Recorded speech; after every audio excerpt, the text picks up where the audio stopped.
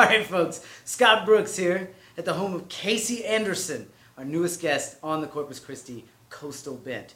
This is going to be episode technically 3 because I've been doing like a bunch of in-between episodes, so we're technically on 3. I'm very excited about this talk. This is our first episode after our ban on YouTube. We're going to talk a little bit about that, but we're also going to talk about masculinity in modern times, or lack thereof.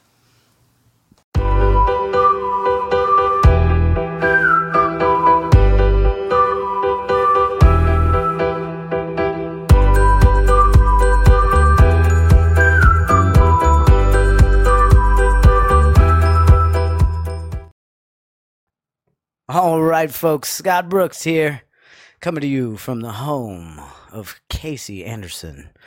We are doing episode 3 of the Corpus Christi Coastal Bent, our very first episode after being banned on YouTube for absolutely no good reason. Why? Tell me about that. Okay, so this was fun, right? So basically what happened was I told the truth about a lot of things that nobody likes telling the truth about nowadays. How many episodes was this? It was, so episode 1, episode 1.2, and episode 2. Okay, so 3. Really. Yeah. Okay. And so what topic were you talking about, or what arena? The first 2 episodes focused on Steven Pinker's Enlightenment Now, a book that he wrote. It's called Enlightenment Now, The Case for Reason, Science, Humanism, and Progress. And he talks about how he shows through his extremely rigorous scientific work that the world, and when I say the world, I mean the human world, is better now than it has ever been in human history. Yeah. We're talking about less disease. Bro, I was, before you got here, I was sweeping the house up, getting ready for everything. And this is one thing I always tell everyone, like when people complain, is do you realize that we're living in a time where any motherfucker in our country can just say, I am done working. I don't want to work anymore. And they will still get a house. They will still get food. They will get an education. They will get healthcare. They will get everything. So As of we are right now in this country, the lowest is better than what a king and queen lived hundreds of years ago. This is a contention that I've made several times, and it's one of the things I tell people read. There's air conditioning. Right. I tell people read Machiavelli's The Prince, and you'll start to realize, like, okay, Machiavelli, that book, he's trying to advise someone who's of a royal position. He's trying to give him advice in an attempt to get a job. Right, he's trying to get this guy to hire him to be his political advisor. Dangerous position. And so Machiavelli writes this whole book about how a royal person, a prince, is supposed to conduct themselves and how they could be the most successful. And as you go through and read it, if you got a mind for correspondence, you start to realize, like, I have just as many resources, if not more resources, than the people he's advising. You have the internet. And so if I take these principles that Machiavelli's talking about and apply them to my life, leaving out, of course, the stuff that is, of course, indicative of like the 14th century, like, yeah, you don't hire someone to run your business and they're like real mean on purpose, and then you have them publicly executed and replace them with someone nicer, in order to win over your people. That's a 14th century thing. Like, don't do that. Okay. But like all the other stuff, like he always says, like, be familiar with your territory. All right. So you can do that, of course, with your house. You know your house, your backyard, your front yard, like the back of your hand, but also your job, right? That's your territory. So know everything you need to know about your job. Be the most informed. I don't care what you do. If you're a dishwasher, be the most informed dishwasher that ever washed a dish in the history of mankind. Know your territory, know everything you're involved with, and know it intimately. That's advice that he gives to princes, and it's like, obviously, like, duh, follow that principle, because we're all princes now. It's information. Yeah, we're all princes. Every single one of us. We command so many resources. Kings. Mm-hmm. We're kings. I think that's a. I just got done racing for a land speed record. Yeah, I heard about that out in Utah? Yeah, at the Salt Flats there. And so, man, it was so great. I had 2 of my very good Army buddies. They flew in from different parts of the country to come hang out, give me a hand. A good friend from back home, he came out, gave me, and then my buddy from here in Corpus. So there was all 5 of us in a hotel room one night, and we're just drinking, having a good time. It was like high school again, right? Yeah. But just a more elevated conversations and everything comparative to trying to do keg stands. You know? Right. I gotcha. Yeah. So all of us have some pedigree towards our history, each of us, right? Okay. This isn't just these aren't just people that are, got a job and I wake up and I go do this and that. There's actual some pedigree. There's something behind each of these guys. Right. So they're all specialists in something. So beyond. Yes. With a journey to back it up. Okay. And so and a couple of them were, I don't want to say complaining. That's not the correct word to use. But maybe in a sorrowful, I don't know. That's a word, yeah. You got it. Way, talking about, because like when we're in the military, you're ex-military as well. Right. One of my buddies that I love, that I'm serving, like he's my brother. I love him. But I don't want to tell him, hey, quit being a fucking pussy. Right. Well, you want to tell him that because you love him. And then also I got to rely on them too. Yeah. But the flip side, I want them to tell me the same thing. So we're just having this type of conversation, right? And I was explaining to him like this circle, this pattern, this of humanity, I heard this a while ago. Maybe I read it. Whatever podcast. Who the fuck knows where you get all your information now? There's so much information. Just Did you get it from a podcast? Did you get it from a radio show? Did you get it from a book? So tough times create tough men. Mm-hmm. Tough men create easy times. Easy times create weak men. Weak men create tough times. Yeah. No, that's exactly right. It's a cycle. It's just a cycle. Yeah, it sure does. And let's not lie to ourselves. That cycle can be within a year. That cycle can be 10, 100 years, whatever the fuck. It just depends on where it is and what situation and everything like that, right? And so we all essentially were just saying like, yeah, we're kind of like getting back to we have it better than kings of years ago. Like we're in easy times. Yes. So it is very absolutely expectable that there's not going to be that much of tough, strong characters being formed in a time of easiness. Yeah. Well, and this is covered in Herodotus, or not Herodotus, excuse me. Oh man, what is his name? It's another H, Greek guy. He did Hesiod, Works Days and Theogony, and he covers the ages of men, and it starts out with the Golden Age, and they're perfect, and then they go to the Silver Age. And the Silver Age, they're flawed. They're not perfect. I mean, they're noble, but they're not at the same time. They stay infants for 100 years, and everything's very easy for them. Essentially, what was in the time machine, the ones on the upper level, yes, much like that. Yeah, they stay infants for 100 years, and then after 100 years, they have like maybe 30 years of being an adult, and then they die. And it's obvious that this is metaphorical, like obvious. The Golden Age people make this easy world for the Silver Age people, and they get to stay infants for a long time. They don't mature into full on adults until way later in life, which is what we're seeing right now. And then it moves on to the Bronze Age, and they're like right after the Silver Age, they're horrible. Like they're almost invulnerable, and all they want to do is fight, and they destroy everything. And there's only a few of them that survive the world conflagration, and Zeus has a lot to do with it too. He like burns the whole world because they're so terrible. And then after the Bronze Age, you have the Iron Age, and that's what Hesiod believed he was writing in, was in the Iron Age, and he describes it as this horrible time. He hates it. He's like, men don't honor the gods, and they speak harshly to old men, and they treat old ladies like crap, and nobody honors their parents, and everybody steals from everyone. Brother stabs brother in the back, like, Oh yeah, and then the age of... That's what happens with the loss of unity.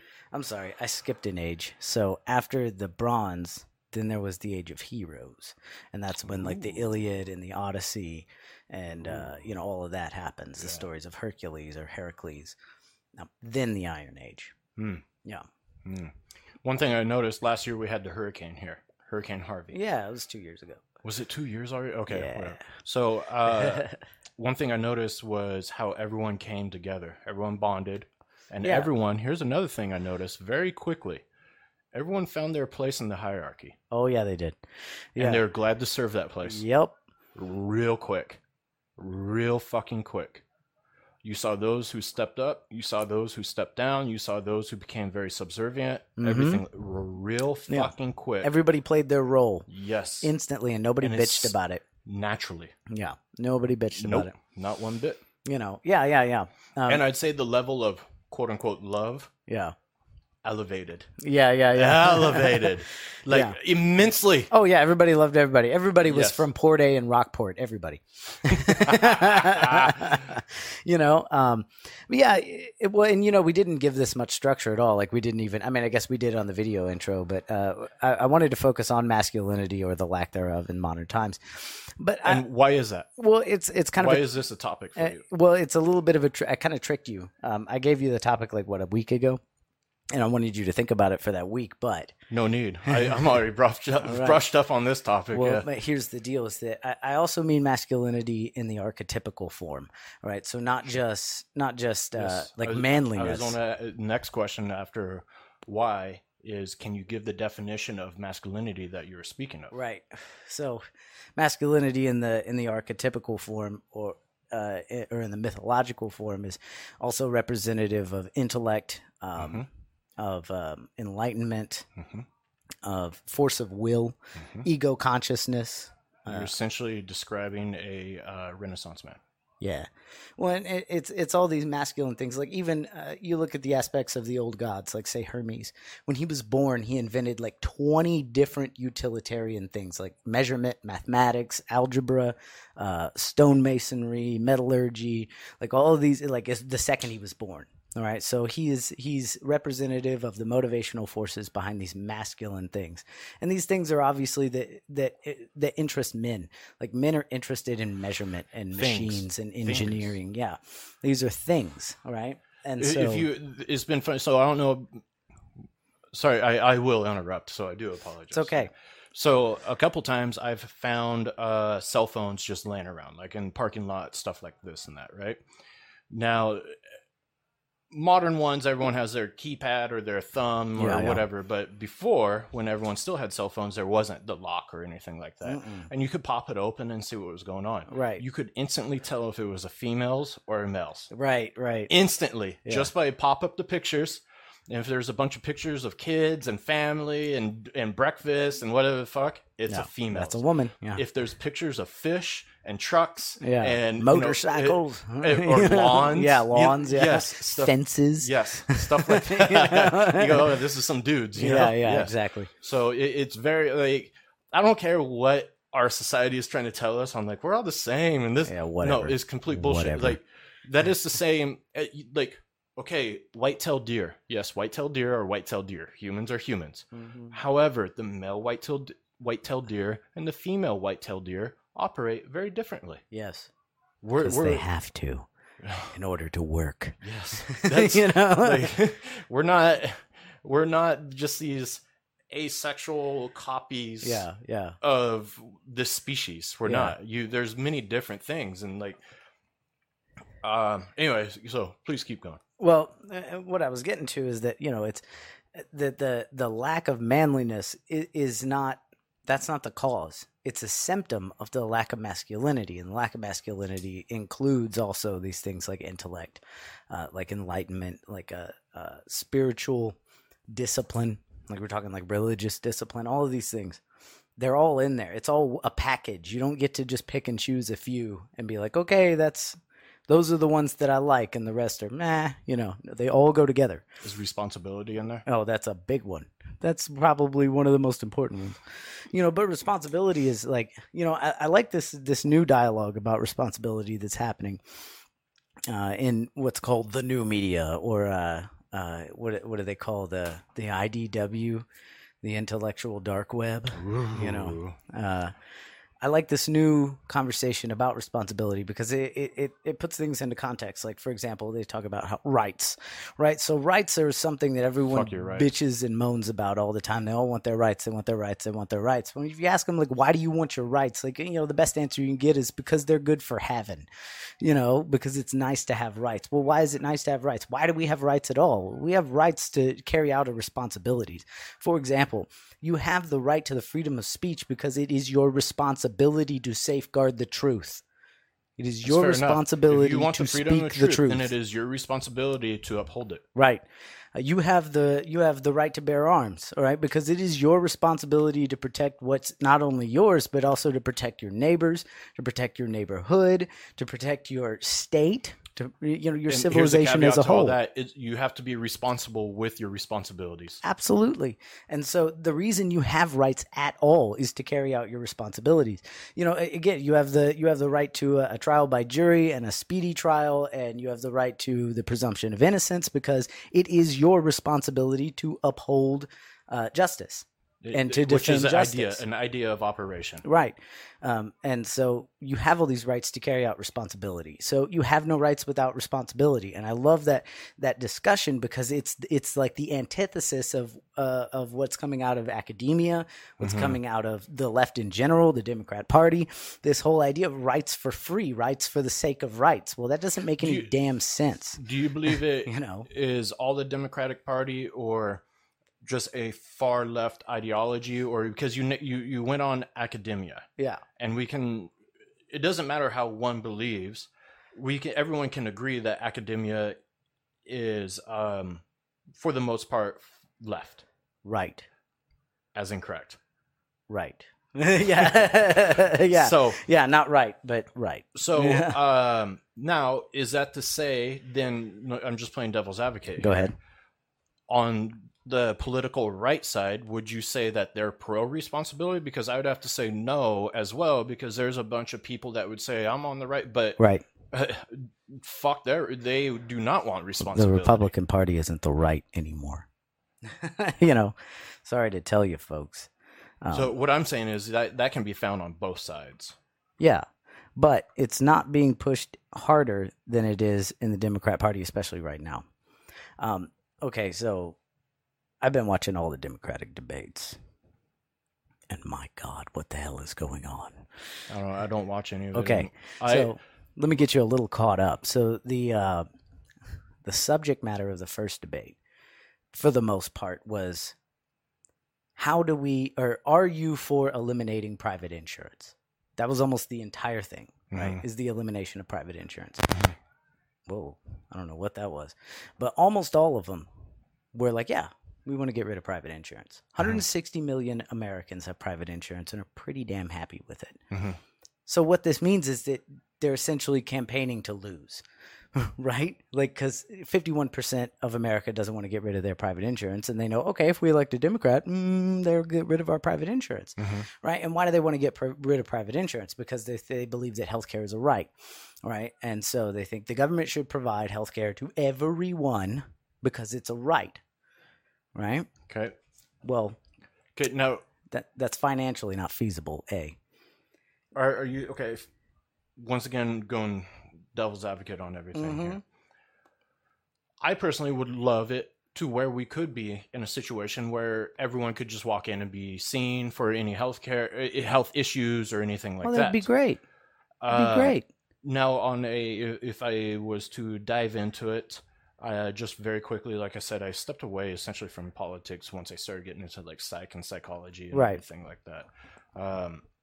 Well, I can see why, because the political condition is predicated on the psychological condition. Well, I look at the left and right.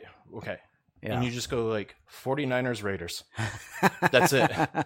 Yeah. And so if you go like, I thought we're here to make like the best game of football. And they go, no, I'm a 49er fan. We got to do it 49er way. No, I'm a Raiders fan. From an outsider looking in, you just go like, well, we're not going to get anywhere at all. Yeah. No, you're exactly right. No, you're exactly right. Really, what it's split up into right now isn't left and right. It isn't like Democrat Republican, because there are plenty of Democrats and Republicans working together to make this country a worse place, for sure. But it's the division. The primary division right now is authoritarian and liberty-loving person. Libertarian. And the authoritarians, they're stacked up on both sides. They're definitely stacked up on both sides. Right now, the most vocal ones are in the Democrat Party, but that doesn't mean that the Republican Party doesn't have their contention of totalitarian ideologues, because they do. And they're all working for the same thing.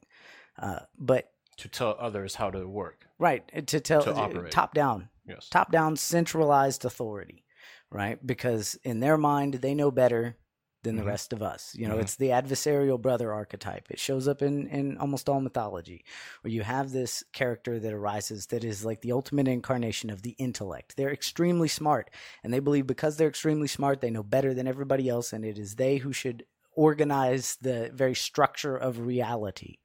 You know, this is like the Satan archetype in it's a story told over and over. Right, the Satan story in Milton's Paradise Lost.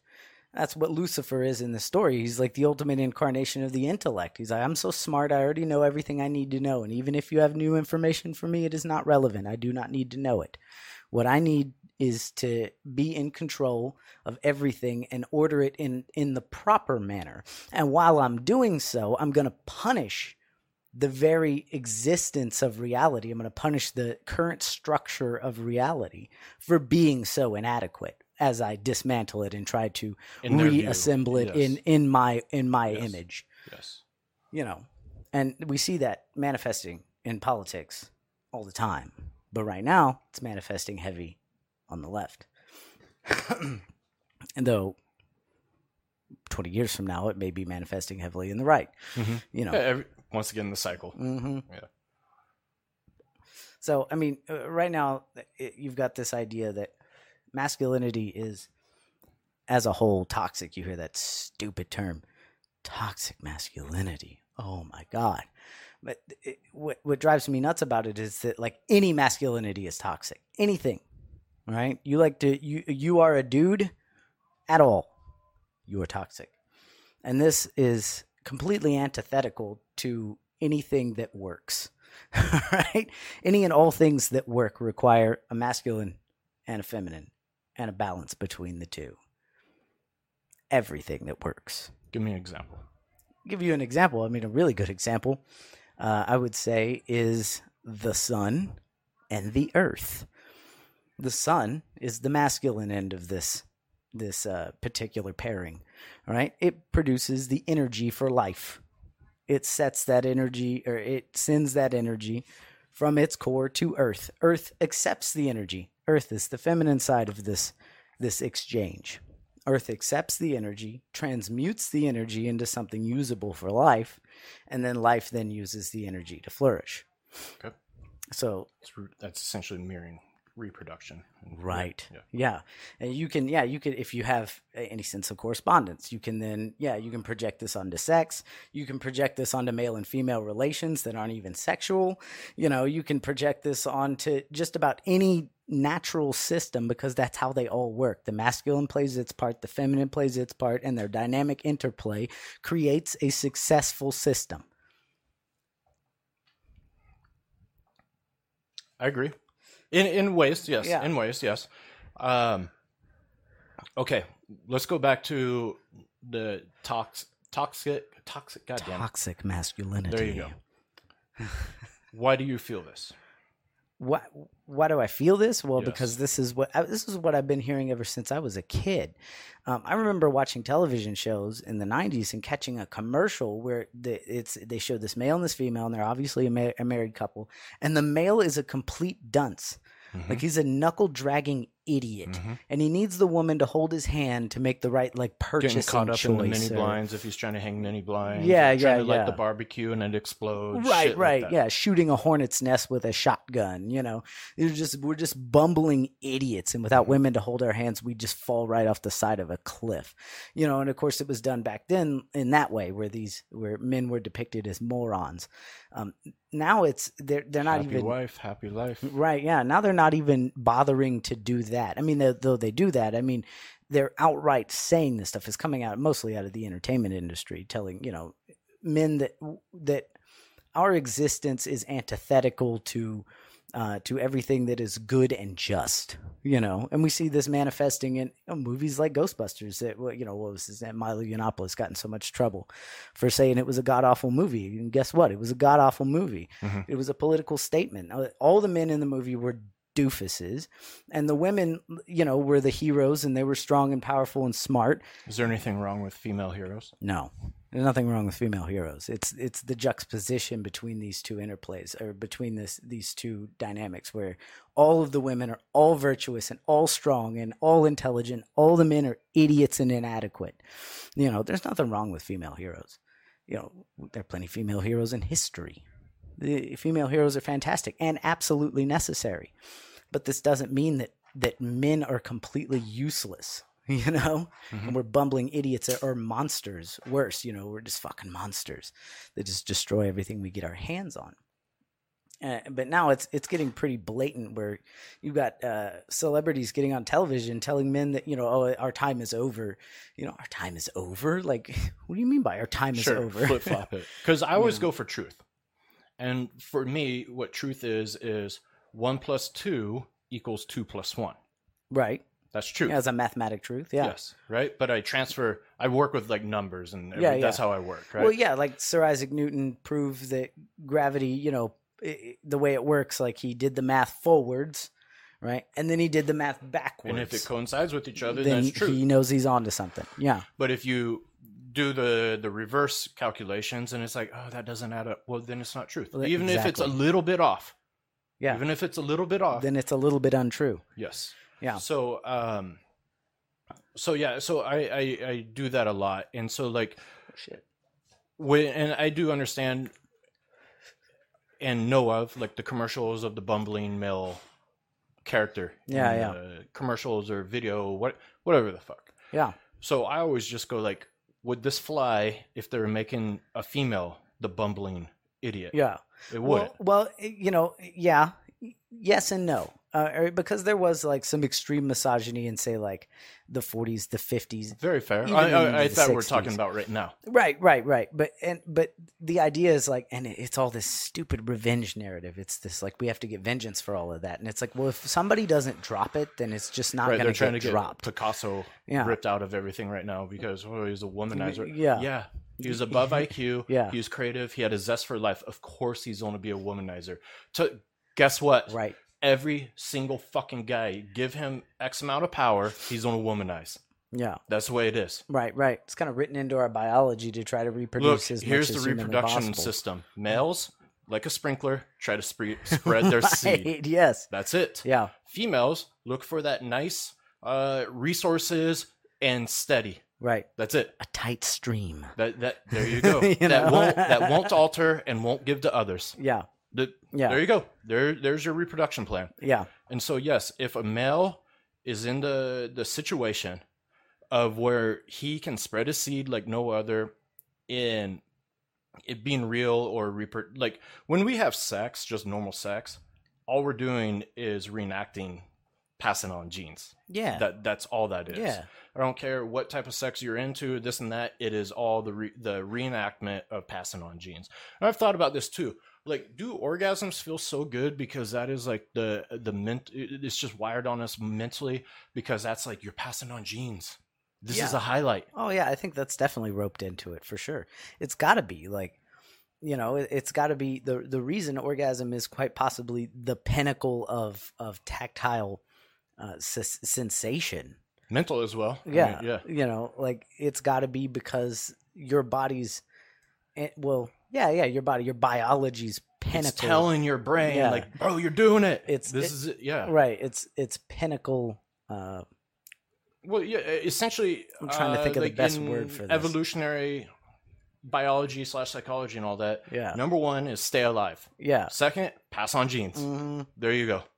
Yeah. Yeah. It's the same. Like, when we acquire food, like, people don't think about it today because it's so common, but like I even get it too. Like when I go get groceries, I've got food, for a week, and it's one of the best feelings. You feel rich. Mm-hmm. It's the same kind of thing. That's why everyone still today gathers around a campfire. Yeah, and still today when we celebrate with a mass of people, it's with food. Yeah. Oh yeah. It's with food. Yeah, that is something very it's wired in our DNA, our biology. It can even be transformative. Eric Neumann talks about this with food cults and alcohol cults. And it's no wonder that food cults and alcohol cults popped up in ancient times, because it's like you could see this transformation between a hungry man and a satiated man. Like the difference was like they were like a whole new person, Okay. Savannah theory. Are you are you familiar with that? No. So obviously, I'm probably way off on this, but Okay. Savannah theories, mind you, theory, not hypothesis, Okay. states that the last time the human species as a whole, not a country or a region or anything like that, had evolved was when it went from hunter-gatherer to domestication. Right, to civilization. So Okay. the big part of that was nutrients, being always to have all the nutrients, Yeah. because you figured out how to constantly have them rather than scavenging around and everything. Right, like right. that. Agriculture.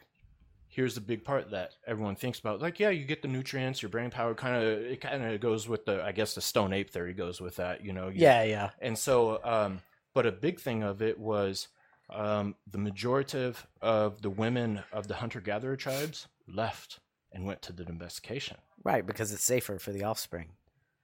Done. Yeah. Done. And therefore, the hunter-gatherers had less and less to breed with, and they just fizzled out. Yeah. That's it. Yeah. Yeah, absolutely. Yeah, that totally makes sense. I could see that as definitely a thing. Well, what's really crazy, I just got done reading Eric Neumann's Origins and History of Consciousness. And in this book, he tracks, through mythology and religious texts, the psychological development of mankind as a whole. What you were just talking about there, from hunter-gatherer to civilization. It was like this crazy switch. I think we're getting that with information, though. Yeah. It was this crazy switch that was coincided. You could see it in you could see it in the religious practice and texts that were put out by these people. They were worshiping the great when they were hunter gatherers. They were worshiping the great mother, the mother goddess, right? Nature, instinct, because that's what it was providing, right? And it was also like the terrible aspect of nature as well: predators, poison, disease. Sure. She was all wrapped up into this one wonderfully beneficent but terribly terrifying, right? And it depended on how you approached her as to what countenance you got. If you got the either the beneficial, like beneficent mother, if you made the right sacrifices and were reverent to her, then you got the beneficial mother that provided. But if you weren't reverent and you were brazen, she would eat you up, with predators, poison, disease, etc. But the switch in psychology triggered a switch in religion. So the Great Mother is like a collectivist kind of mentality, but the father gods are like an individual centered thing, right? So when the father gods, we switch from worshiping the Great Mother to the father gods, we get individualized. And this was the shift in psychology. We went from being ruled by our unconscious mind, the Great Mother, the unknown, right? The unknown is a very therefore speculation, right? Because your unconscious, you can only access it consciously. It's very difficult actually to access the unconscious consciously. I don't even know that we can access the unconscious consciously. The best access you get to it is in dreams, and who has a dream and immediately goes like, I know what that meant. Shroom trick will do it. I know what that meant immediately. There are dreams I've had that I've been thinking about for years that I still haven't unraveled, because the unconscious doesn't speak the same language as the conscious. It's a whole different existence. But the conscious ego consciousness is born out of the unconscious, and it had the struggle. Like it would kind of raise up, and this is where you get your stories of your heroes that do something significant, like Jason and the Organites, that do something significant. He gets the golden fleece, but at the end of the story, his wife, who's a witch, murders his children and like destroys his whole life and flies off on a chariot that's pulled by dragons, and he kills himself. Well, this is the ego consciousness. It would rise up out of the unconscious, do some really extraordinary stuff. It would lose libido, psychic energy, and it would be enveloped back into the unconscious. She would devour him back up again. But eventually ego consciousness fought out and separated itself completely. So you had the unconscious here and the conscious here, and we started to worship more things that were in alignment with ego consciousness, like the masculine father gods. And we got so close to them, and they became a tyranny, right? But pulling away from the Great Mother, that was difficult too. That was a big fight, and that's incarnated in mythological texts as the dragon fight, and it doesn't necessarily have to be a dragon, but we all know the theme, the fight with the monster from the great unknown. You got away from the mother. Then you went to the father gods with the structure and the light and the spiritual the spiritual discipline, you know. Pretty much talking about And Nietzsche's right. the lion, or excuse me, the camel, the lion, and then slay the dragon, then child. Yeah, and so you get to the father gods, and they become a tyranny, right? They become the devouring king. These rules they're too rigid, they won't bend, and they become a tyranny. And we have to do that dragon fight, right? That's where you get your Jesus figure.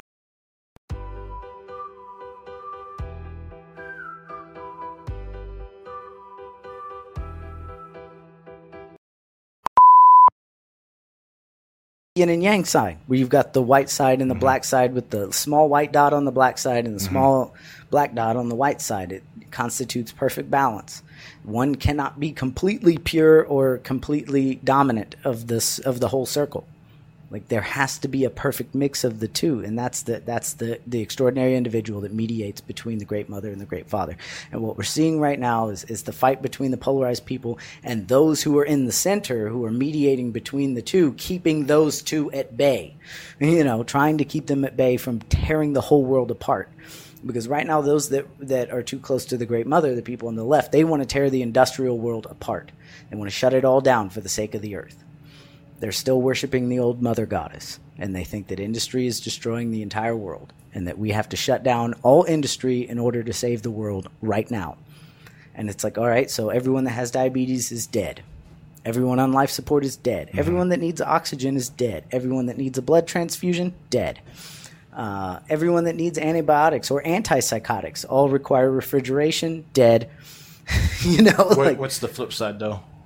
What would you say the father worshippers are fighting against? Well, okay, so that's China right now. China is the rigid structure that refuses to change and has to absolutely control everything. Right now with China, we're seeing them roll out their social.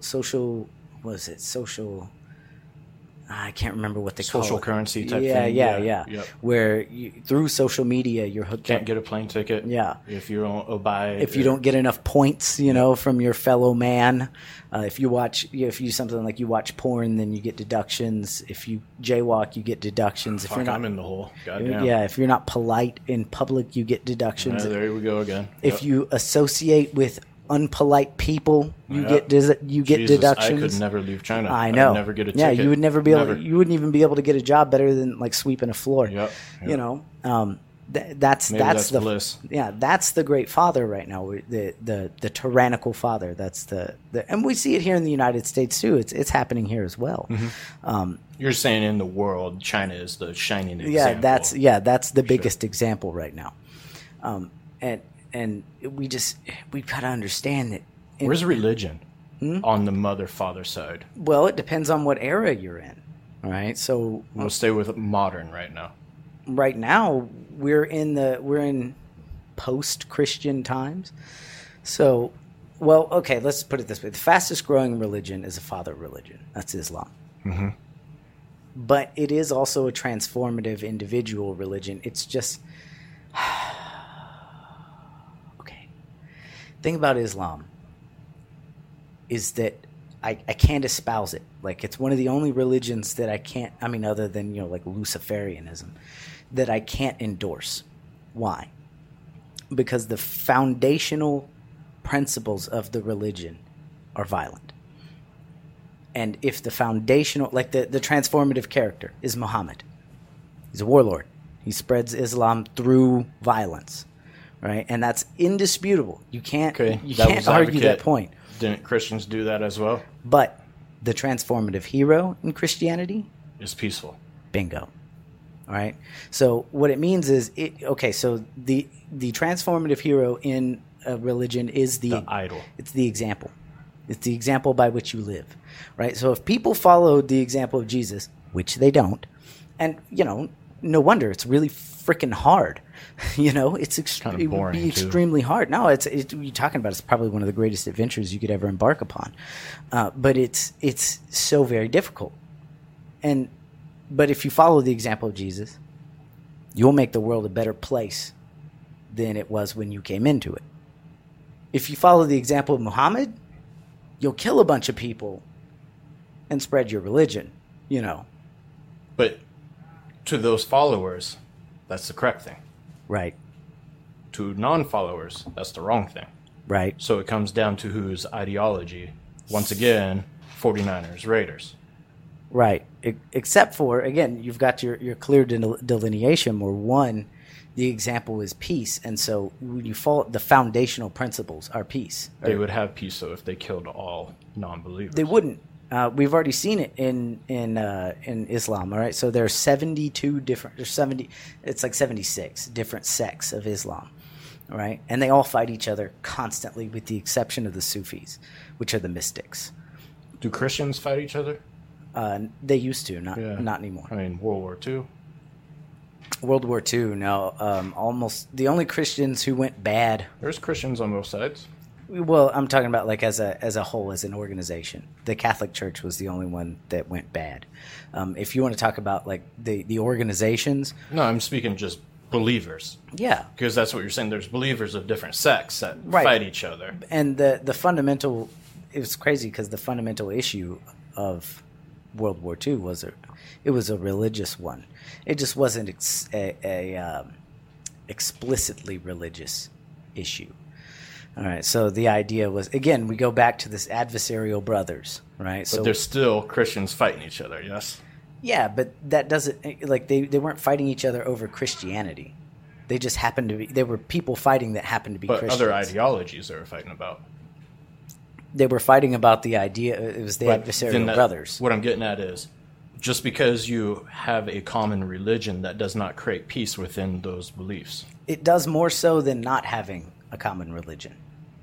But just because you believe, like, we're all Christians, it doesn't mean that Christian's not going to fight that Christian. Right, yeah, it's not a guarantee. Same with Islam, too. Right, it's not a guarantee, but with Islam, it's way worse. Way worse. Like, the Middle East right now is a war zone. And it's not just a war zone because, like, other countries have invaded. You know, that's part of it. The world of Islam is constantly at war. They never stop fighting over their own religion. Because the religion is predicated on on a divide and conquer scheme, and if your foundational religion is ideology, not necessarily. Ideology can mirror itself as religion. What's the difference? Say that ideology is a belief system that you follow. Kind of. Ideology is empty. Ideology is a construct, if you will. I would say that's most believers of most religions. They're like if you take the majority of 100 followers of whatever religion, the majority of them are not going to be pure of that religion. Yeah. So you could say they're empty as well. The few that are do a lot more good than the or ones bad, that depending on. No. No. No. No. The good ones almost never do bad. They're not, like you said, they're not near as numerable as the empty ones. But you know, you take the example of Christianity. There was the Catholic side of it, which was unbelievably powerful because it was predicated on essentially huge. I mean, the Catholic Church was huge. When it was predicated essentially on an unchristian idea, the idea that the Pope is the vicar of Christ. He is another Christ. Sure. And that's why it was so. That's why the Catholic system was so destructive because it wasn't. It had the power. Well, it had the ideological power of the religion, but did not follow the precepts of the religion. The Catholic system is completely antithetical to Christianity. It's completely antithetical. If you take read the 1611 King James Bible, which is probably the most accurate translation, and the most honest. Like, it was done openly and honestly, whereas every other translation was done by like two guys who were locked in a room and no one knows what went on while they did the translation. Yeah.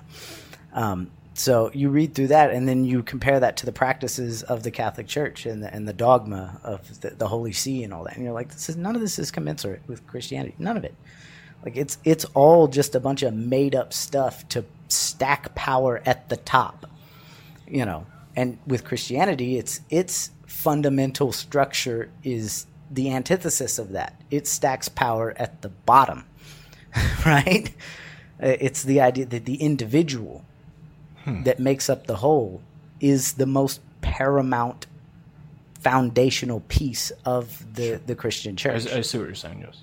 You know. I'm going to go grab another beer. Do it. Yeah. Can you keep it rolling? Yeah, I can keep it rolling. Why wouldn't I keep it rolling? You know? So, yeah, the religious evolution of things shows us the psychological evolution of mankind's history. And we went from, like I was saying earlier, from the great mother to the great father, from the mediator, the transformative individual that mediates between the two. And right now we're in a post-Christian age where people are forgetting about the foundational principles on which our Western culture was predicated on, and acting as if we could abandon these foundational principles and still have a functioning Western civilization. And the truth of the matter is, we can't. All right? There is no abandoning the religious and mythological principles on which Western culture is predicated upon and still having a functional Western culture. It's just not possible. You don't get the presumption of innocence without a religious substructure. You don't. You don't get overarching moral codes without a religious substructure. You don't. All right? Because facts or empirical knowledge tells us nothing of morality. We can't figure out what's right and wrong based on an empirical measurement. What's right and wrong has to be delineated out for us. We can't do it ourselves. I mean, that was Nietzsche's contention, is that we could.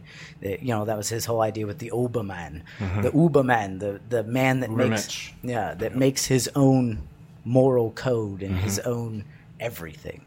He's his own God. Well, that resulted in Nazi Germany. Whoops. Do you really believe that?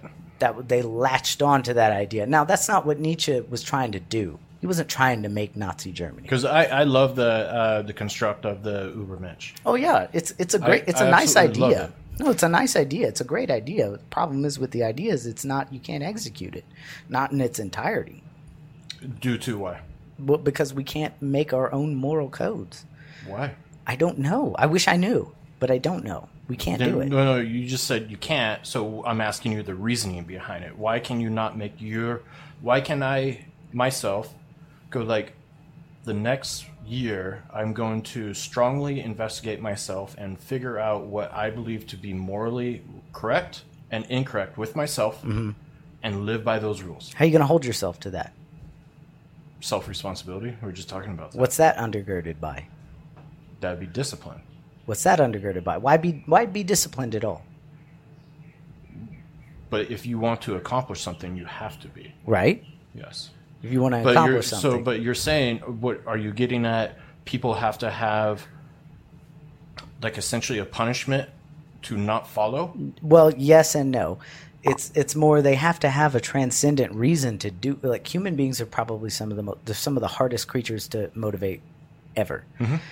And we can't just be motivated by, like, just telling ourselves, like, I'm going to be a better person. Okay, well, why? Because it's good for you. What does that mean?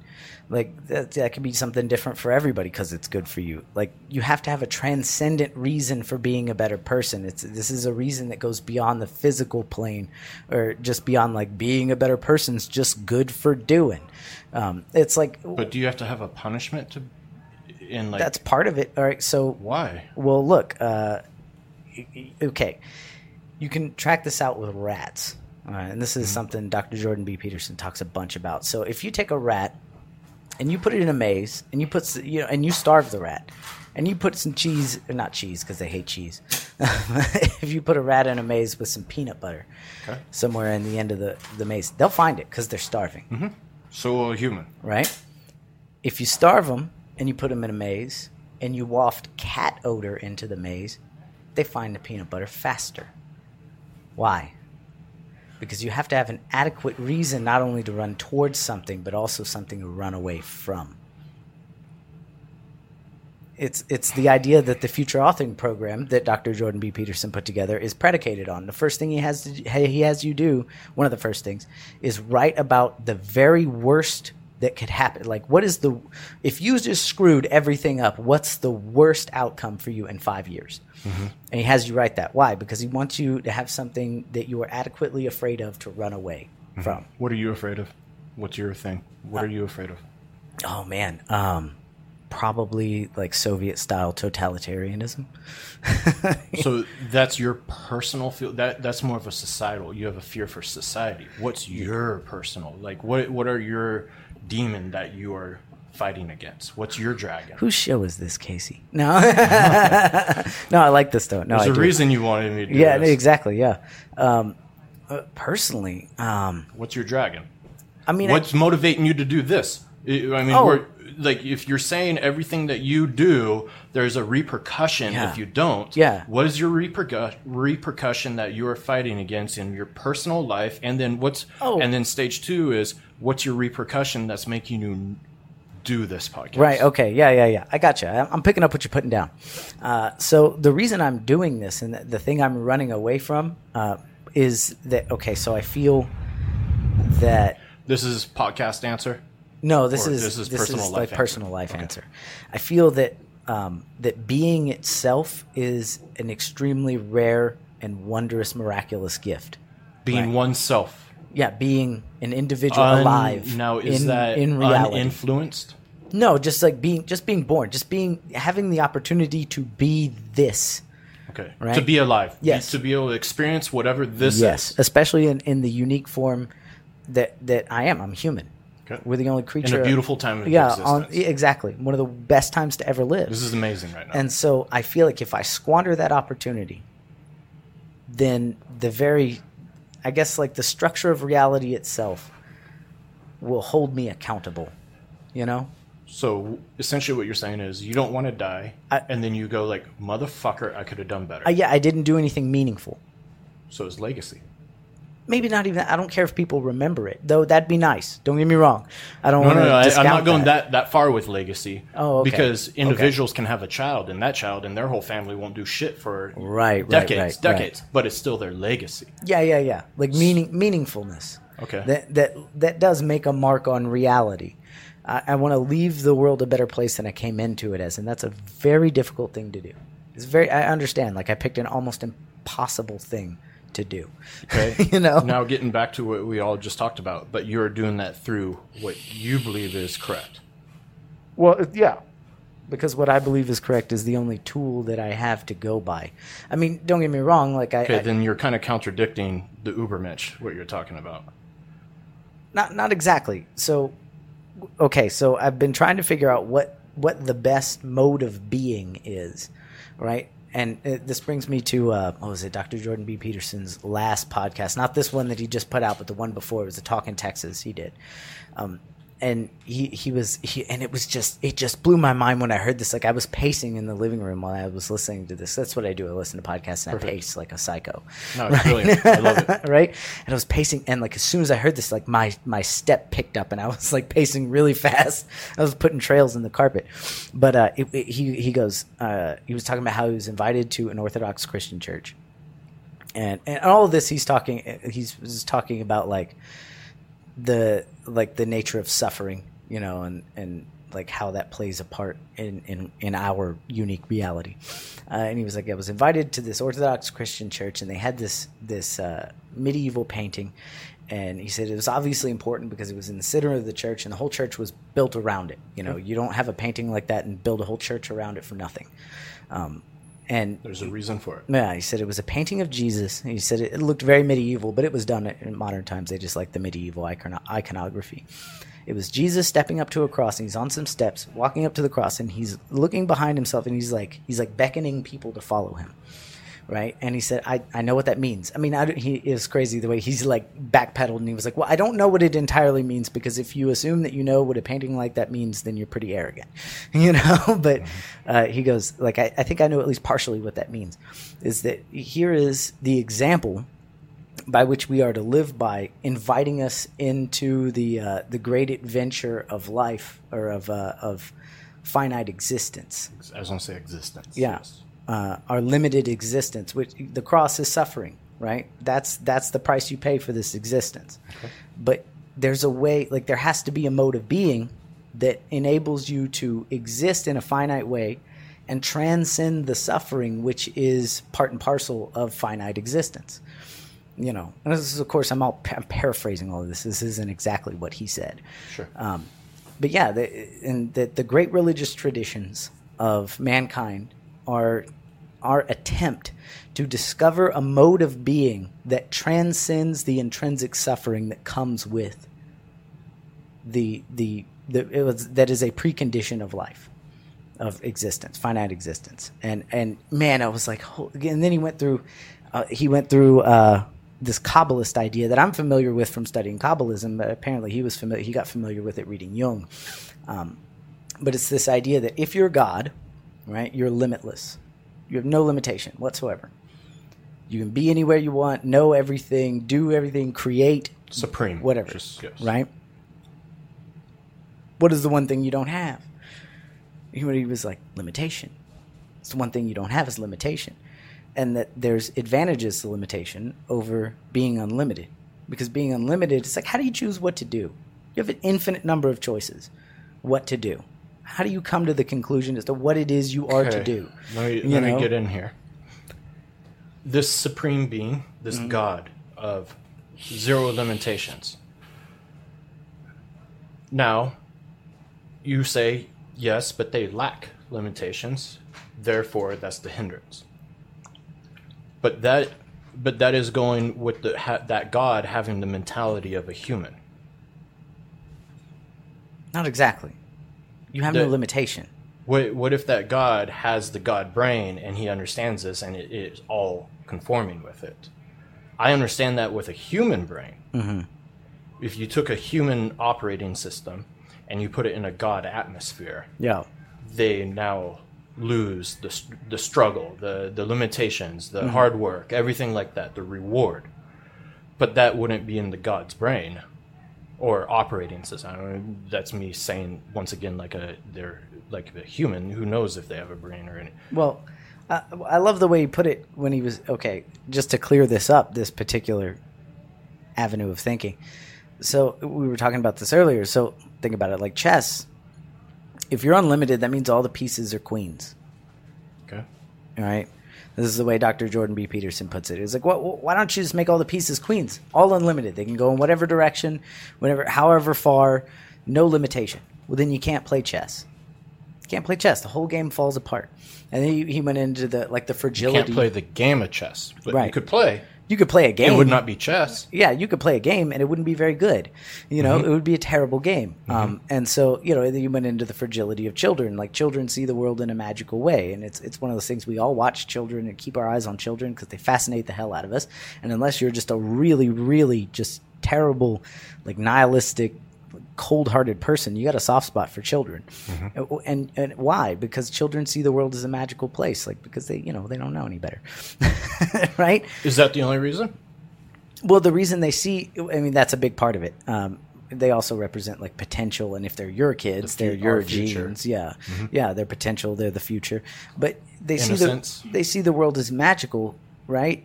And if you took away, like why we like dogs, they're innocent. Right. If you took away their fragility, then they wouldn't see the world that way. And then they wouldn't be very interesting. They'd be like all the adults around you, hard and cold. And not all adults are hard and cold, but you know what I'm saying? We get jaded by life, because we've been around it for so long. It's not so magical anymore. The loss of innocence. Yeah. And so you can't sacrifice the finitude of a child, which is their vulnerability, their extreme vulnerability, and still have the wondrous mentality of a child. You can't have the two. You have to have the limitation in order to get the mentality. Once again, you're going to the earth and father. Yeah. Mother Earth and Father. Right. Rigidity there. A child, you can say, is essentially born right into the center. Yeah. Yeah. And it's crazy. Born right into the center, close to the mother, though. Have to be, or else you die. Absolutely. But still, okay, let's be real. They're very dependent on the mother. Yeah, a child is very dependent on the mother. Yeah, at first. So they are always on the mother's side, a child. Yeah, sure, they definitely are. Then they have to separate from the mother. That's to transcend to. That's that dragon fight with the unconscious. Yes, that's the grown man that's never left his house or anything like that. That motherfucker's getting zero pussy. Exactly. Zero. He's not passing on his genes at all. When he probably doesn't have a good job, and he probably doesn't feel very good about his life. Nope. Right, because his mother has devoured him. All unattractive to. It's so interesting that the mother nature, we'll say the mother, has created it, yet all other mothers find it unattractive. Repugnant. And so does the father. Because the mother doesn't want another mother, or doesn't want it. The mother doesn't want another mother. The mother wants like a caretaker, someone that, and not just like in the, I don't know, the like real blunt, like misogynistic, sense. Actually, let's stick with mother, right? Yeah, mother. My mother does not want to still see me as a child. My mother wants to see me blossom into this great man. Right. However, she does not want to see me so far on the side of man that I'm nasty. Right, yeah, that you're mean. And lose my innocence. I know there's one thing about my mother she loves about me is I still have this childlike, I don't know how to describe it, but about me, a curiosity, whatever. And I know, and I see that in her as well. Like I go, oh, she really enjoys. I still have this child to me. Yeah. And what we would just say in a quick term, child, but it's like an innocence, a way of viewing the earth, the world, the existence, everything like that. So yeah, this is all right. We have absolutely, in a fantastic way, got a bit off topic. Yeah, that's great though. Okay, so we talked about. At first, we're talking about how great it is to smoke cigars inside your house. I know, right? That is so fantastic. Do you realize how many of my married friends would get slapped upside the back of their fucking head if they lit up a cigar inside their house? I know. What the fuck? How the fuck does that happen? I don't know. I guess that's part of it. Is part of the limitation you have to take on to be married. Like don't get me wrong. No, it isn't. I mean, it is and it isn't. Like it is in certain situations. Like I do see what you're saying though. Like if you're a man and you own your own damn house, and I'm not going, man. No, it's like you own your own damn house. And you got your shit together. Like. Okay, you should be able to smoke in a room in your house. Let's go with the flip-flop of the blundering fool and the mini blinds, right? Yeah. What's wrong? Or wouldn't society be like, this is great that there's a bunch of women getting together and lighting up cigars and this and that in their house? It's her house. She loves it. Yeah. Okay, so why is it any different? It isn't. All right, there you go. Yeah. So, yes. It isn't. No, I mean, I see there are certain sacrifices you have to make to be married. Like that's just kind of like marriage. Like that's the way that works. Like there are sacrifices you make. But have you been married? No, but I've seen how Doofus is probably talking about. Well, I've seen good ones and how they work, right? And it is a series of compromises, and it's a lot of contention. Like it's a lot of like airing things out early before they get terrible. Like it's a lot of like just being upfront and honest. And a lot of like planning things out. Like marriages are not like. Where are you on marriage? Okay. What's your concept on? Okay, we'll play the hypothetical game. You meet this girl, everything's fucking great. 2 years in, would you like to get married? I don't know about 2 years in it, or whatever the fuck. Right. It depends. It depends on the woman, but. Marriage? Do you want to get married? Would you like? If I found a woman that was worth marrying, yeah, but here's the deal: is that marriage is probably one of the most difficult things for a human being to navigate. Why do you want to get married comparative to just being with her? What's the marriage thing for you? Well, what it does is it creates a structure of stability that is second to none when it comes to raising children. Okay, so you do it for children. Yeah. Okay, so. Is that your only reason? Due to it's like a rigid way to hold two people together for the better life of their offspring. Yeah, that's the only reason you look up to marriage, or you're fond of it. That's what I think. That's what I think it I think that's the purpose it ultimately fulfills. It's not about the two people that are getting married. It's about creating a structure in which children can be raised in the best fashion to where they come out the best kind of people. Of course, it doesn't always work, obviously. And especially the way we do it now, we do it all ass backwards and wrong. We do it now out of like it's like, I'm going to get married for me. Okay. So, and that's totally wrong. You saying that you get married for the sanctity of children. Yeah. To give them the very best structure to grow up. So are you giving yourself, essentially from what we were talking about, by you saying that you are giving yourself a punishment so you can push forward? Yeah. If I were to have children, so marriage is a punishment. No, it's not a punishment. It's that you're putting there. It's a necessary limitation to get a certain job done that is the most important job human beings have. Could not individuals raise children correctly? Not very well. It's documented. Individuals do not raise children very well at all. Just by saying, I like you, you like me, we want to do this, let's push forward. Yeah, it doesn't work out well. So you think for the most part with humanity, you have to put in a rigid repercussion for them to push forward? For a lot of things that are super important, yeah, that are really, really important that can't be afforded to be messed up, like raising children. You can't afford to mess that up. No.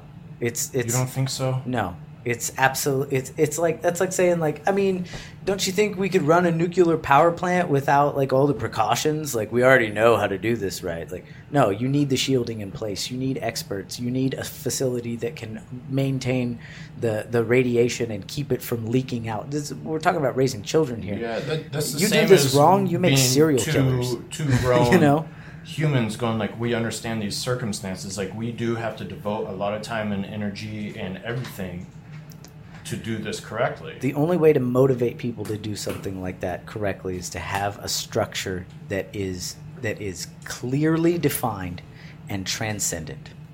It can't be rooted in materialistic ideas because it falls apart. People aren't motivated by those things. How about you personally? Do you believe you could, with your magical dream woman that works out perfectly, right? Yeah. Do you personally, Scott, believe that you could raise children without having a huge repercussion like that? Do I believe? I would play it on. Do you believe you need to have that repercussion? Play it on the safe side, and I would erect the structure that has been proven to be the very best structure to raise children in.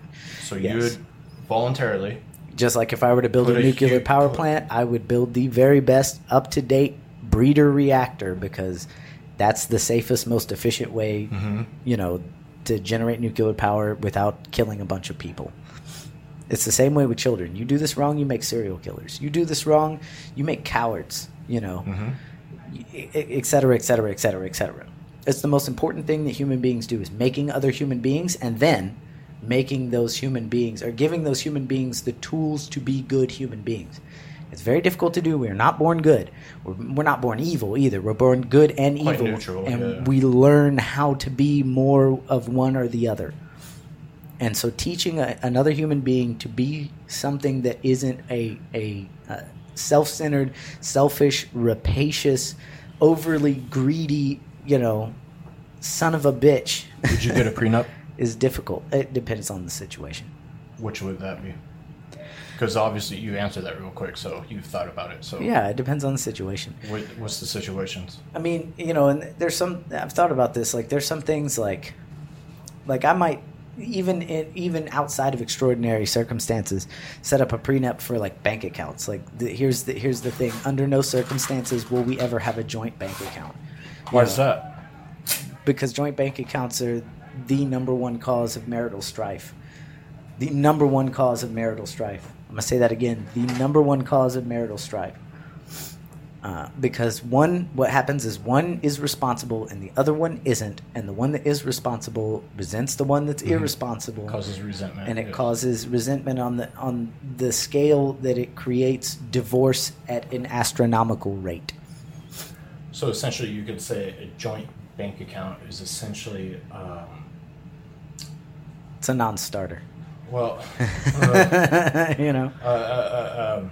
fuck, man, what's the word called where you have like a druggie and the girlfriend just feeds him money? You know what? An enabler. Yes. Yeah. It's enabling. Yeah, and so it encourages the one in the relationship that is weaker to be weak.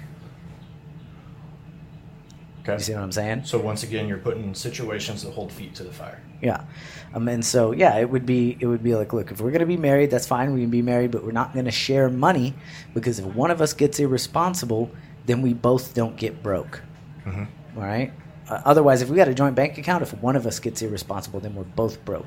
This is just forethought. This is just like... What other thoughts have you had about marriage? I don't know, not a whole lot. I don't think about it a lot, you know, because it's not something that's in the forefront of my mind.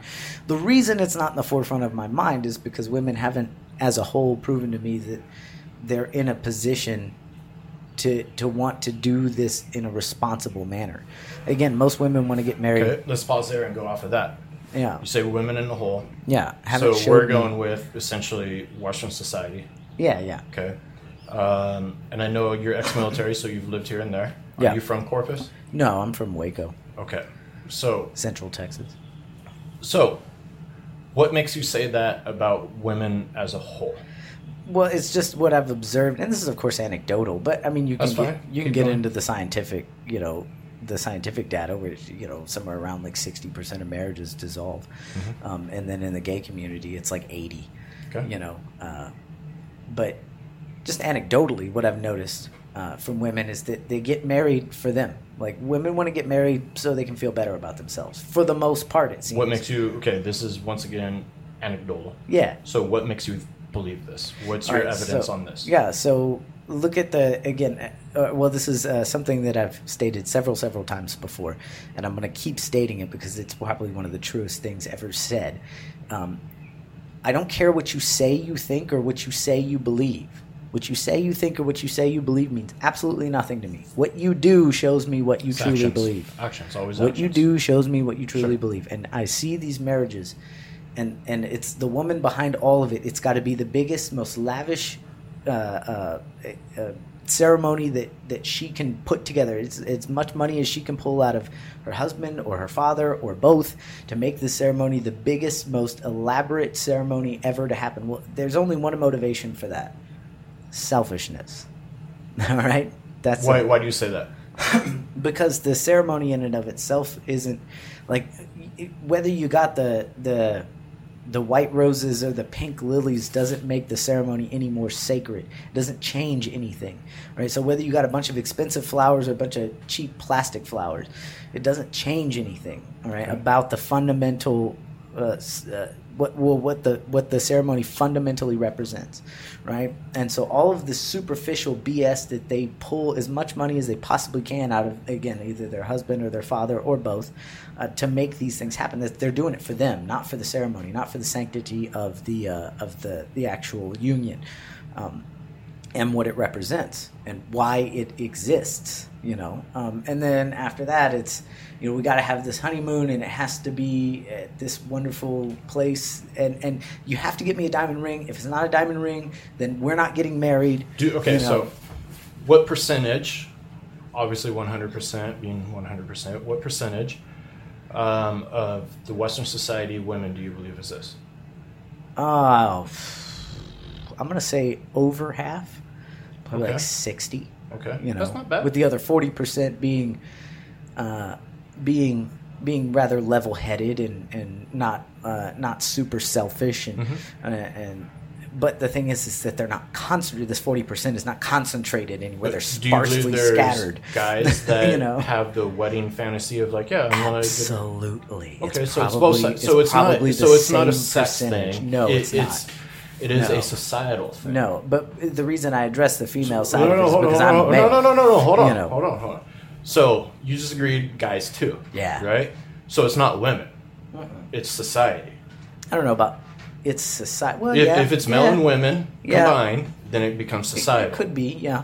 Okay, so you can say around 60% of society then believes in this big lavish ceremony. Yeah. So simply you can just say that you disagree with societal's cultural way of doing the marriage ceremony. Yeah. And, okay. Well, and not on just like basic. I don't know. Not on anything surface level though. On something that's very fundamental. You know, the idea that this union is absolutely sacred, and it is the structure by which we raise children in the very best way possible, and create civil stability. Do you believe raising children is the reason for relationships? The biggest reason. It's not the only reason, but it's the biggest reason. Relationships are also like psychologically stabilizing, or can be. They can be psychologically unstabilizing as well. But if they're done right, they're very stabilizing. Okay, let's keep going on. You said you have not found a woman that you'd want to marry. Yeah. Okay, so we got down to you had a problem with the ceremonial aspect of it. No, it's not the ceremonial aspect. I have a problem with the mentality behind the ceremonial aspect. Right, but then also guys have that as well. Yeah. Okay. So yeah. Okay, what's next on the list? I have a problem with the mentality. And it all reaches back to the same thing. This idea of selfishness. I want to be married for me. I want to be married so I can be happy. Okay. You know, and that's not how marriage works. It's not the way it's supposed to work. How would you feel if you met the quote unquote dream woman, whatever, and she goes, "No, I don't want to get married." Okay. You're fine with that? Yeah. Mm-hmm. Yeah. You understand, like, I've been on my own for so long. Like, in that respect, like, no woman has sway over me. No woman can be like, all right, fine, I'm cutting you off. But, okay. Do you think that a lot of marriages are due to the two of them coming together so they're not on their own anymore? That's to a lot of love. What we know love is. That's a lot of it. And I've heard a lot, again, this is anecdotal. I've heard all the way down to like teenage girls express that desire to be married, not because like not because like I want to fulfill this great purpose that marriage fulfills. No, so I don't die alone. Mm-hmm. That's such a poor motivation that will lead you down a horribly miserable road. Because when was the idea of marriage come about? I have no idea. It's been around since before written history. Yeah. And this is if that's the case, then we can say that's been a factor forever. Then. Yeah, forever. Yes. Throughout human majority. history. I mean, how many? Once again, going with percentages, what would you say the percentage of the population that relies on the tribe and the cultures of the tribe for survival? What do you mean, like now? Yeah. That's like 99% of everyone relies on some kind of cultural structure. I mean, you have to. We live in civilization, Yes. I mean, everyone does to one aspect or the other with themselves, But what I'm getting at is those who follow societal norms, which would be I'm going to go to high school, I go to college, I find this guy, we get married, we have kids, but that normal, right? Yeah. What would you say the percentage of the population is that? Oh. The live, laugh, love, the slight off-wall paint on the wall, your off-white paint, the tan carpet, the fake brown couch, fake brown leather couch. What percentage of this? It's a shrinking number, but it's still the majority. I would say at least 80%. 80? I was going to say around 80. At least 80. Yes. Yeah, they're shrinking. There's more and more people who are like, I don't want any of that. And we're going through all these like crazy social experiments. Most of them are failing miserably. Well, and that's why you have social experiments, to see because we have the freedom to now. Yeah, to see if they work. We have the freedom to. Like the non-traditional family structure. We're seeing it's so far it's been a disaster. It's been an utter disaster. Do you think that's because we have it so easy? Well, I think we do it. We have it so easy. And this is one thing I talked about. I can't remember how long ago it was, but I was talking about this particular issue with my roommate about how less and less of our day-to-day thought processes have to be done consciously. most of our thought processes now are unconscious. Say that one more time, please. More and more of our day-to-day thought processes do not have to be regulated by the conscious mind or done by the conscious mind. Like even ordering food now is like you can do it unconsciously. Okay, open up your phone real quick, hit a few buttons because you've set it all up. Mm-hmm. You don't even have to like put in your credit card number anymore. Mm-hmm. You don't have to think about that. Mm-hmm. It's done unconsciously. Mm-hmm. And so because we don't have to consciously think about everything, our unconscious is taking over, and our unconscious that's the Great Mother. Ooh, that's the one hard to beat. That's the Great Mother, right? It stirs. So when I was younger, we've got it real easy. I grew up pouring concrete. Like that's the life that I was born into. Pour concrete. That was it. And so even after the military, I fell back onto pouring concrete for a while. And I was on the island of Oahu, and Hawaii. And so we were not only pouring concrete, but stacking cinder blocks, all I think I got it down to I could carry 12 cinder blocks at one time. Yeah. You stack them up and you put your arms through them and you grab the bottom one. Yeah. Then you throw it. Like we were getting it down to like where we could heave the mud from the shovel, like 2 scaffoldings up, all that, Nice. And there's this old timer. His name's Leo from Ireland. He spoke about like during the IRA times, everything like that puts him in the age bracket. Yeah. And so we're all working one day, and this one day we're building this foundation, stem walls, and everything on this house that's like right on the beach.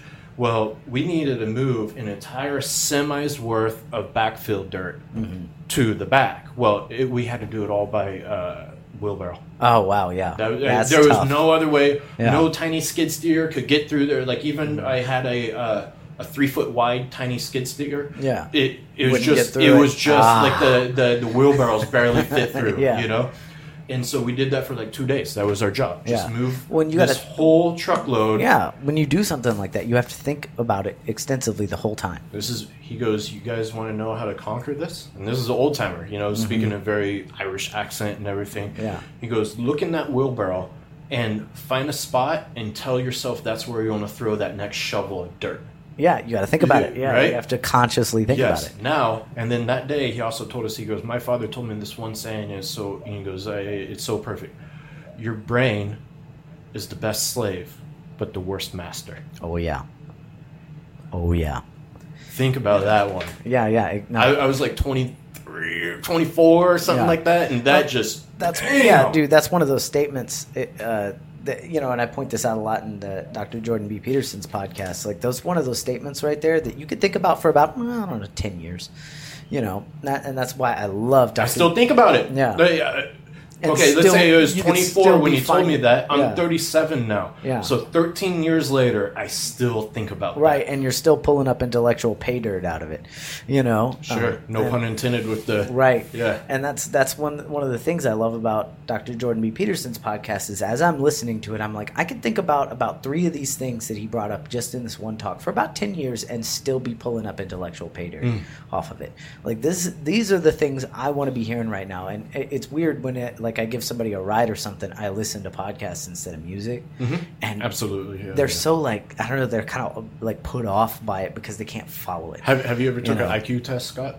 I haven't. No. I mean, I did when I was in high school. I think it came out 134. Have you ever studied the IQ bell curve or anything like that? It would answer a lot of questions for you. Yeah. So essentially, this is brought to my attention one time as well. I was a couple of years ago. I was getting very frustrated with everything. Yeah. And frustration. Well, we can say anger comes from frustration. Right. I can see that. Frustration comes from not knowing what to do. Yes. That's it. Yeah.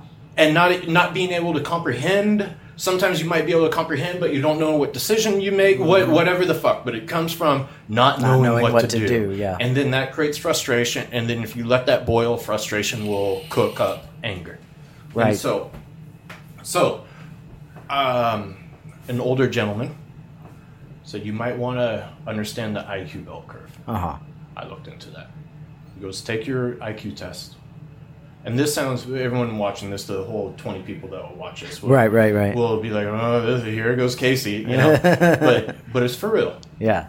And who knows how accurate everything is, but it explains a lot in our society. Yeah. So you can go take your quick online IQ test, and it's not going to be as accurate as this and that, but it'll give you a very ballpark of where you're kind of sitting with shit, right? So the IQ bell curve, okay, we'll start over here. On my right-hand side is 0. Over here is 200. Okay. Okay? At 100, right in the middle, it's just like flat, and then zoom. Yeah, that's where everyone's at. Right at 100. Yeah, 95 to 100, yeah. It's so about 75% of the population is right at about 100. Yeah. Do you know what we consider intelligence level at?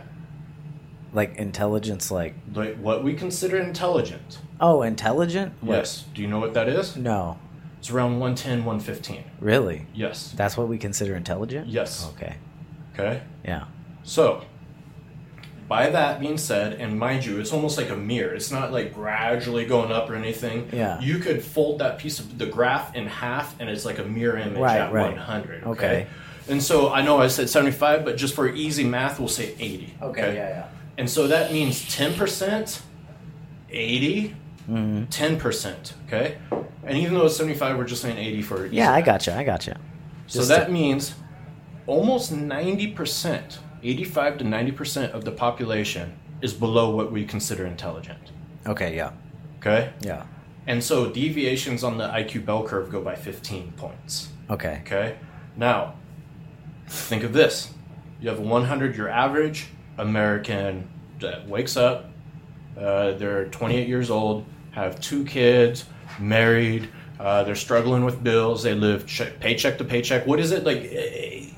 Which percent of Americans have like a K or less in their bank accounts? It's huge. Like, it's over 60. It's huge, right? Yeah. It's huge. So essentially, you can say the mass majority of Americans are living pretty much check by check. And this and that, median right? income in America is a little over $50,000 a year, something like that. So, take that person. Now, how they interact with someone that's around 70 points. Okay, yeah.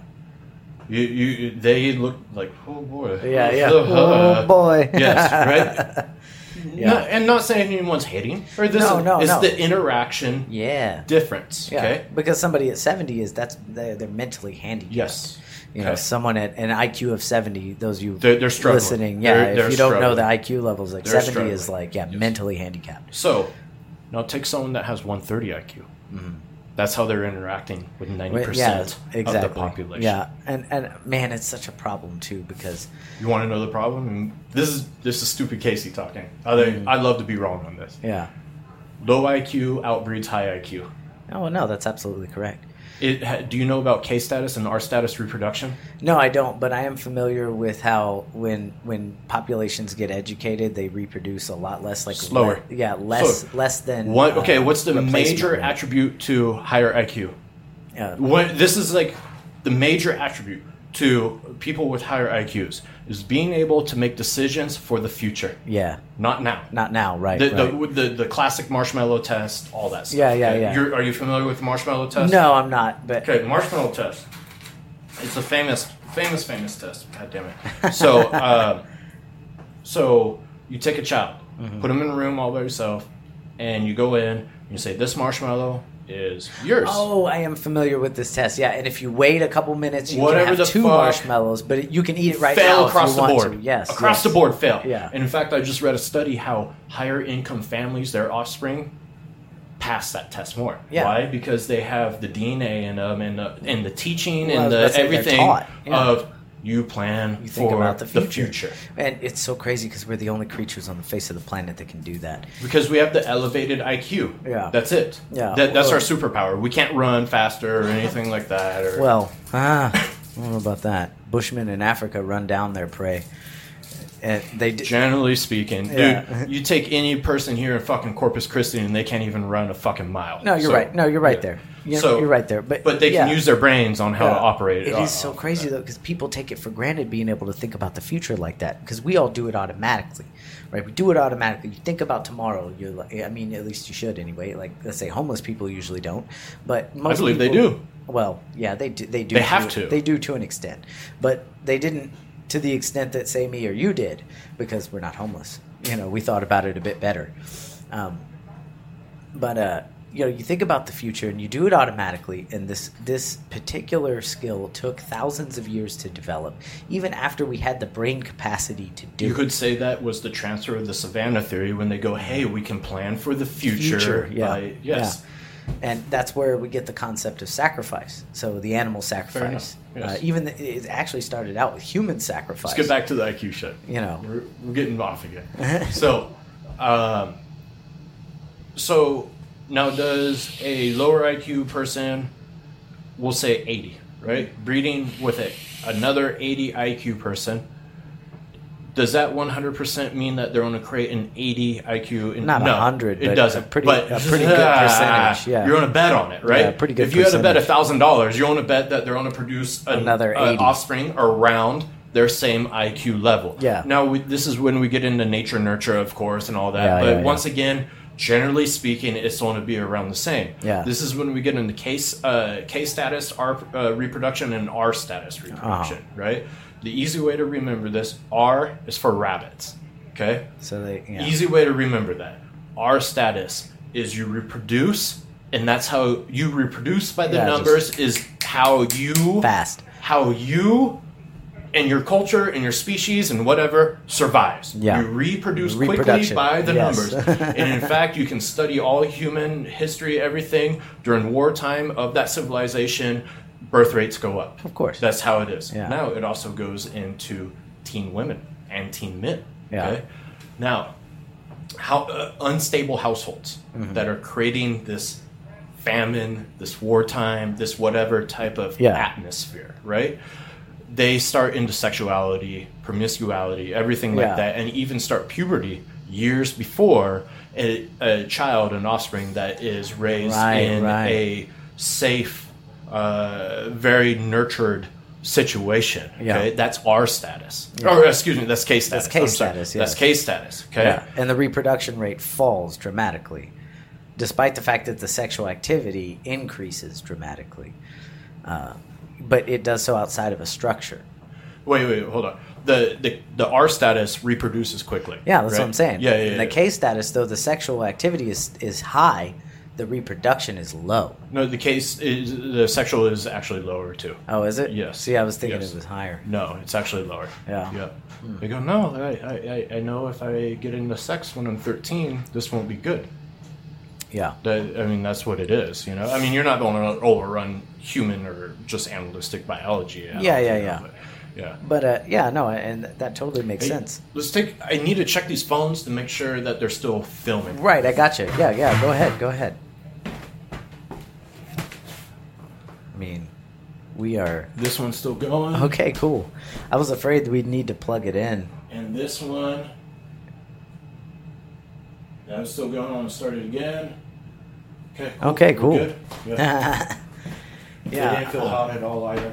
So here's one thing that I've been doing all these videos. Oh, by the way, motorcyclesandart.com. Motorcyclesandart.com, that's where you can find Casey's stuff. So just go to www.motorcyclesandart.com. Right, and that your YouTube handle too? And that's the same. That will actually do a hyperlink straight to the YouTube channel. Is it called hyperlink or E3 L3? Whatever the fuck. Yeah. But then my Instagram, at Instagram, it's motorcycles_and_art. Yeah. Okay. And I do daily videos and everything, like sometimes 3 videos a day, everything like that. If you got motorcycle questions, send them my way. I do a video technical Q&A on it, and I'll get you going in the correct direction that you need to on your bike. That's awesome, man. So what was it again? motorcyclesandart.com. Gotcha. motorcyclesandart.com. And we are the Corpus Christi Coastal Bend, giving you the most relevant conversations in the Coastal Bend area.